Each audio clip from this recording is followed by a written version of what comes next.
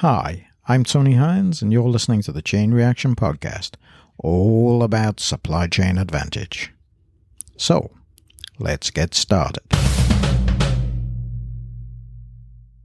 You may have heard me talk about disruption as the new normal over the past few weeks in Resilience and Risk, and in the episodes on the Evergreen, and in the top 10 supply chain things to be aware of. So today, I want to talk about disruption in relation to food security and climate change.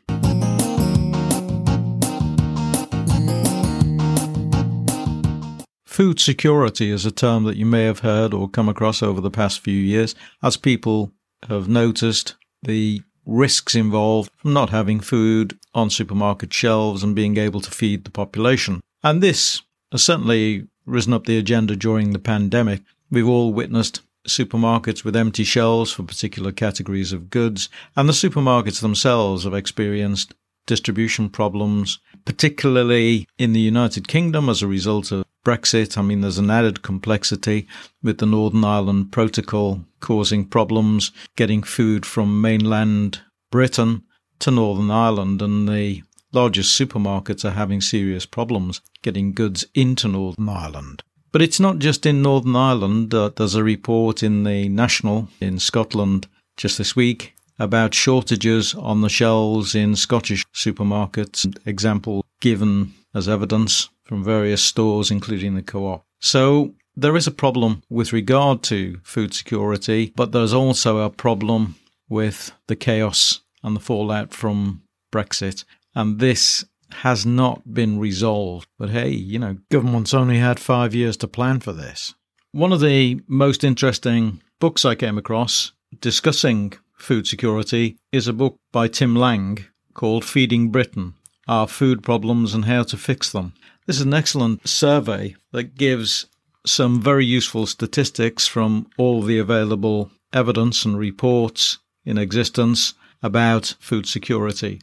And there are all sorts of myths and stories that fly around with regard to food, that we're self-sufficient and so on and so forth. If you read the current press reports, for example, that national report in Scotland this week, they're talking about food in Scotland, such as cheddar cheese, coming from Europe. So it's not as clear-cut as you might think. There are all sorts of food items that are imported from strange places, even though they might have British names on them. Pre-1750s, 100% of food was supplied from the United Kingdom. And that gradually dropped over the years. In 1914, it was about 40%. In the 1930s, 30 to 40%. In the 1950s, 40 to 50%. And today, it's around 50%. But there are statistics that say anywhere between 40 and 55% of food consumed in the United Kingdom comes from the United Kingdom.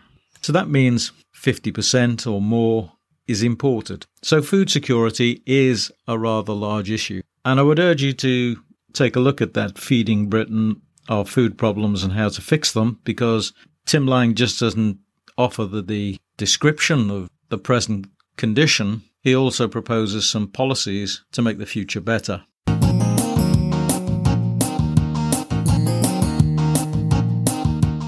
Tim Lang is Professor of Food Policy at City University, and he founded the London Centre for Food Policy back in 1994, and he directed it until 2016. So he has a wealth of information at his fingertips. He's researched and written, advised and lectured on food systems, nationally and internationally, and he spent 7 years as a hill farmer. He says that's an experience that shaped his work. So he certainly knows what he's talking about, and if you read the book, Feeding Britain, it's a wealth of information about who owns the ports, the transport system, where the money flows, the problems with food in the UK, the problems in the supply chains, and it really is well worth reading. We normally think about sustainability in terms of preserving a future for future inhabitants of the planet, so it's often referred to in relation to people on planet. But Tim Lang gives a couple of alternatives to this view. He says sustainability is one of those words like community or family. it can mean very different things. I suppose it's what the Americans might say, it's motherhood and apple pie. It tends to be used in three ways. It's a synonym for the environment. It denotes continuity and survival, for example in business or organisations.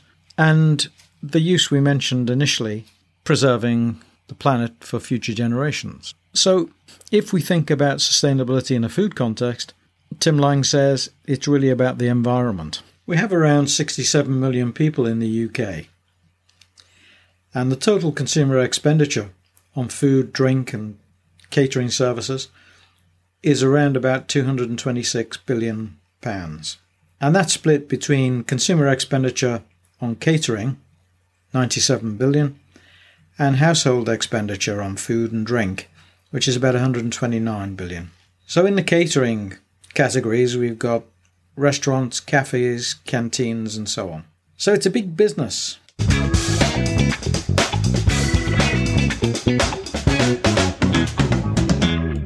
Food logistics is very important to food security. The food has to move to places where it's needed by the population. And logistics in the food sector is not just trucks, it's IT systems, satellites, tracking consignments, and major distribution hubs where just-in-time distribution services are managed by retailers and other organisations. So it's a fantastically complex business, and it brings food to all our tables on a daily basis. But if it breaks down in some way, this is what we mean by food insecurity. If there's a breakdown in that distribution system, well, initially, it's an empty shelf problem in a supermarket. But eventually, it's a starvation problem in the population. So supply chains in food are particularly important to the survival of people. The UK also exports food and drink, and I discussed this in one of my earlier podcasts, how much food was exported. It was the podcast on Brexit.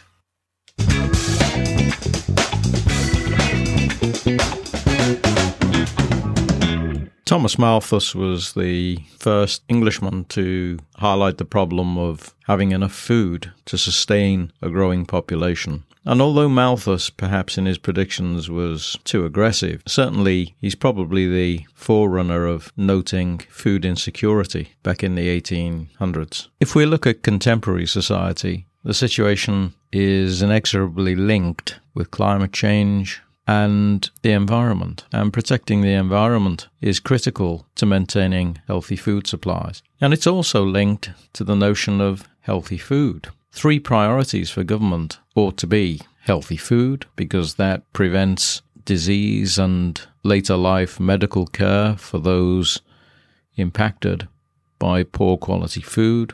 It also has to be an aim of government to maintain a healthy environment for all the citizens within the boundaries for which they are responsible, and to ensure that sufficient food is grown for a sustainable future of the right quality, or at least there's excess. And probably one of the problems with the situation of insecurity in food is the success of supply chains. Supply chains have been very effective in establishing the acquisition of crops and food from countries at distance to sustain a population that either has decided or is unable to grow sufficient to meet its own needs. So the success of supply chains is in part one of the problems for food insecurity. But whether those supply chains will be maintained as they have been in the future is difficult to see, especially with the pressure on net carbon zero when we talk about maintaining the pollution levels. I suppose one of the successes of importing food to meet changing tastes and needs for a population can be told through the story of coffee. And if you think of coffee in the United Kingdom and the growth of interest in coffee, where people are buying coffee on a daily basis, this was probably a phenomenon that developed in the 1990s and grew new markets for the Costa coffees and various other coffee shops like Caffè Nero and so on and so forth, all those branded coffee houses that started to sell coffee. Of course, there's always been an interest in coffee, but it was more of a minority activity until the 1990s with the rise of coffee shops on every high street and every point of embarkation at ports, seaports, railway stations, and so on. And so those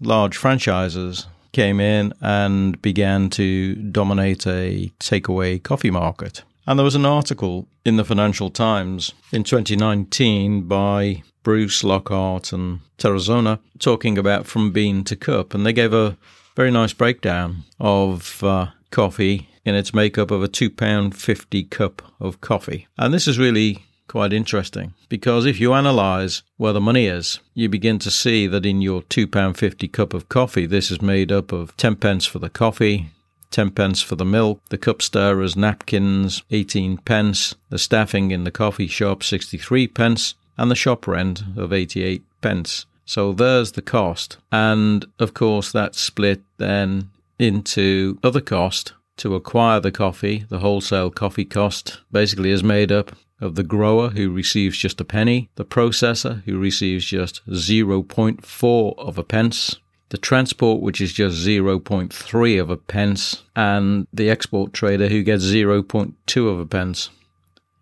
And the roaster costs and the margins account for 8 pence.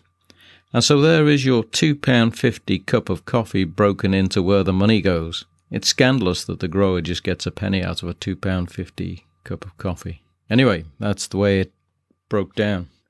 This is but one example, but you can see, perhaps, that not enough of the reward is going to the grower. And if it doesn't go to the grower, then how can we expect those growers to do the right thing by the environment? I think this brings it into stark reality, and it's about time that we understood that we need to reward the growers of the crops better if we want cleaner air, better environment, lower carbon emission, all those things.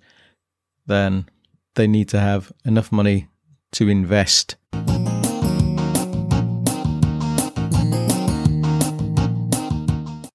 I noticed in the press this week that the milk problem was back with us, with problems with wholesale distribution of milk from Arla.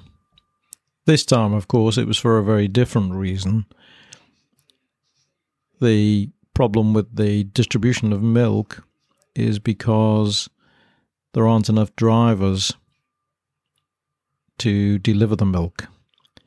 And this is a rather growing and large problem in the United Kingdom at present since Brexit, because a lot of the drivers for all sorts of road haulage companies have gone back to the European Union.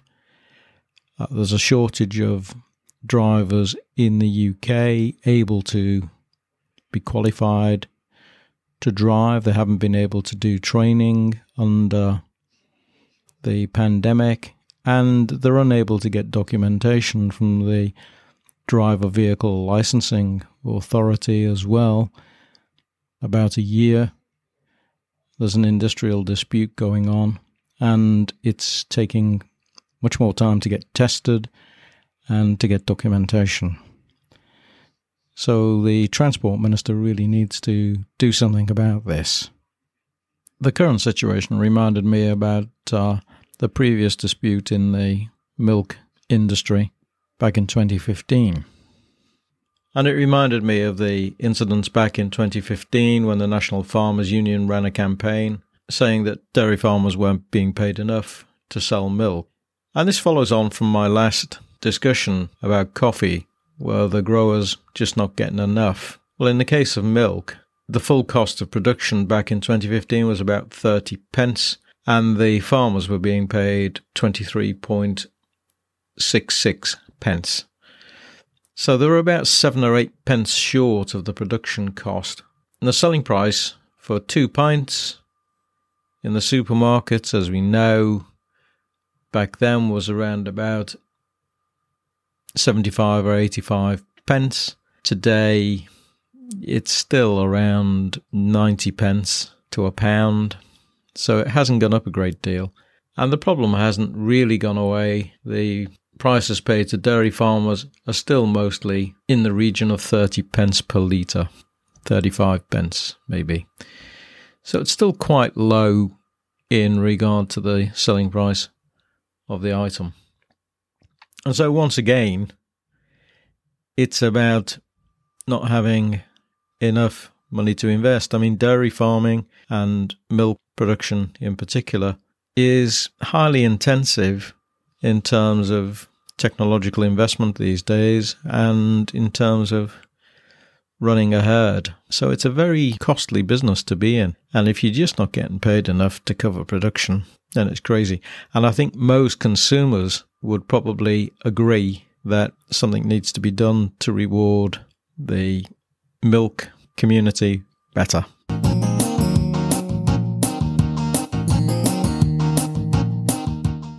Food, of course, is responsible for a healthy lifestyle.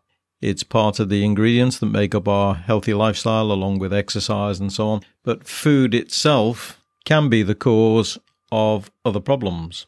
And back in 2012, the London School of Economics concluded in a report that the total cost of diabetes type 1 and type 2 was around about £13.75 billion. And of course, for the people who end up with diabetes, it's a life-changing disease. So healthy eating is very important. And we want healthy food. And so if we want healthy food, we have to make the investment and we have to protect the environment. One of the other issues with environment is the quality of soil. I've attended a few discussions and webinars where knowledgeable people have been talking about the decline in soil quality and the impact that that has on the ability to grow crops. Sounds like common sense, really, but what can be done about it? Well, again, it needs investment. We shouldn't just think that we can keep denying the growers and the people responsible for looking after the land, that they can just do it on their own without help. They need money to invest, to buy the technology and protect the environment. And they are an important part of the supply chain, so why aren't we rewarding them? Retailers do a great job in keeping prices low for consumers, but there are times when perhaps the control is just misplaced or misguided, and there needs to be a proper conversation about the rewards that different groups need to get so they can reinvest in the future.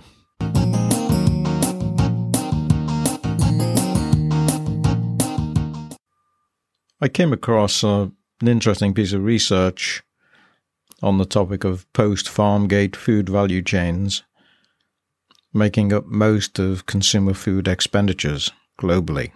And this research was conducted by Jing Yi, Eva Marie Minkan, and Christopher B. Barrett, who's the corresponding author.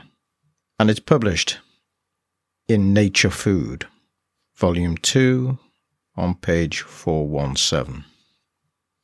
The abstract summarizes the findings nicely.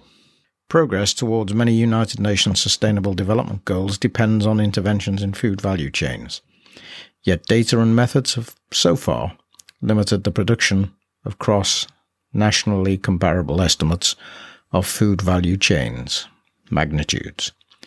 They say, here we develop a standardized method and data series to estimate the distribution of consumer food expenditure between value-added activities on farms and in the post-Farmgate value chain.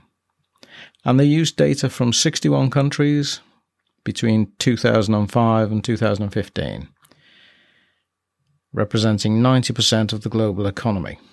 We show that farmers receive, on average, 27% of consumer expenditure on food consumed at home, and a far lower percentage of food consumed away from home. That figure consistently falls in the 16 to 38% range for middle and high income countries, and falls significantly as incomes rise. The large and growing post-Farmgate food value merits greater attention as the world grapples with the economic, environmental and social impacts of the food system. So, I think this is an interesting piece of research and adds to the discussion that we've had in this episode about, are those producing the food getting enough reward to do the right thing by the environment?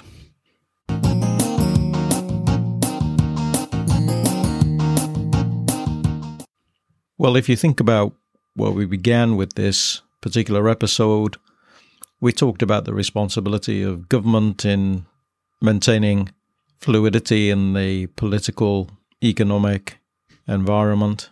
And I think it's government's responsibility through policy and leadership and environmental strategies to encourage investment to maintain the conditions in which producers benefit from their efforts. Now, whether that's through taxation policy, subsidy, or support in different ways, is for government to consider.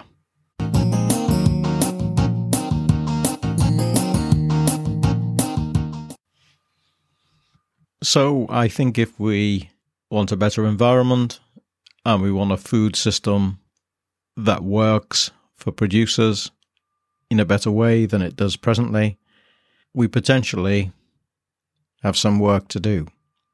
And if we want to get to net zero, then it's work we have to do quickly. So that's it for this episode of Chain Reaction. Look forward to seeing you in the next podcast. Bye for now.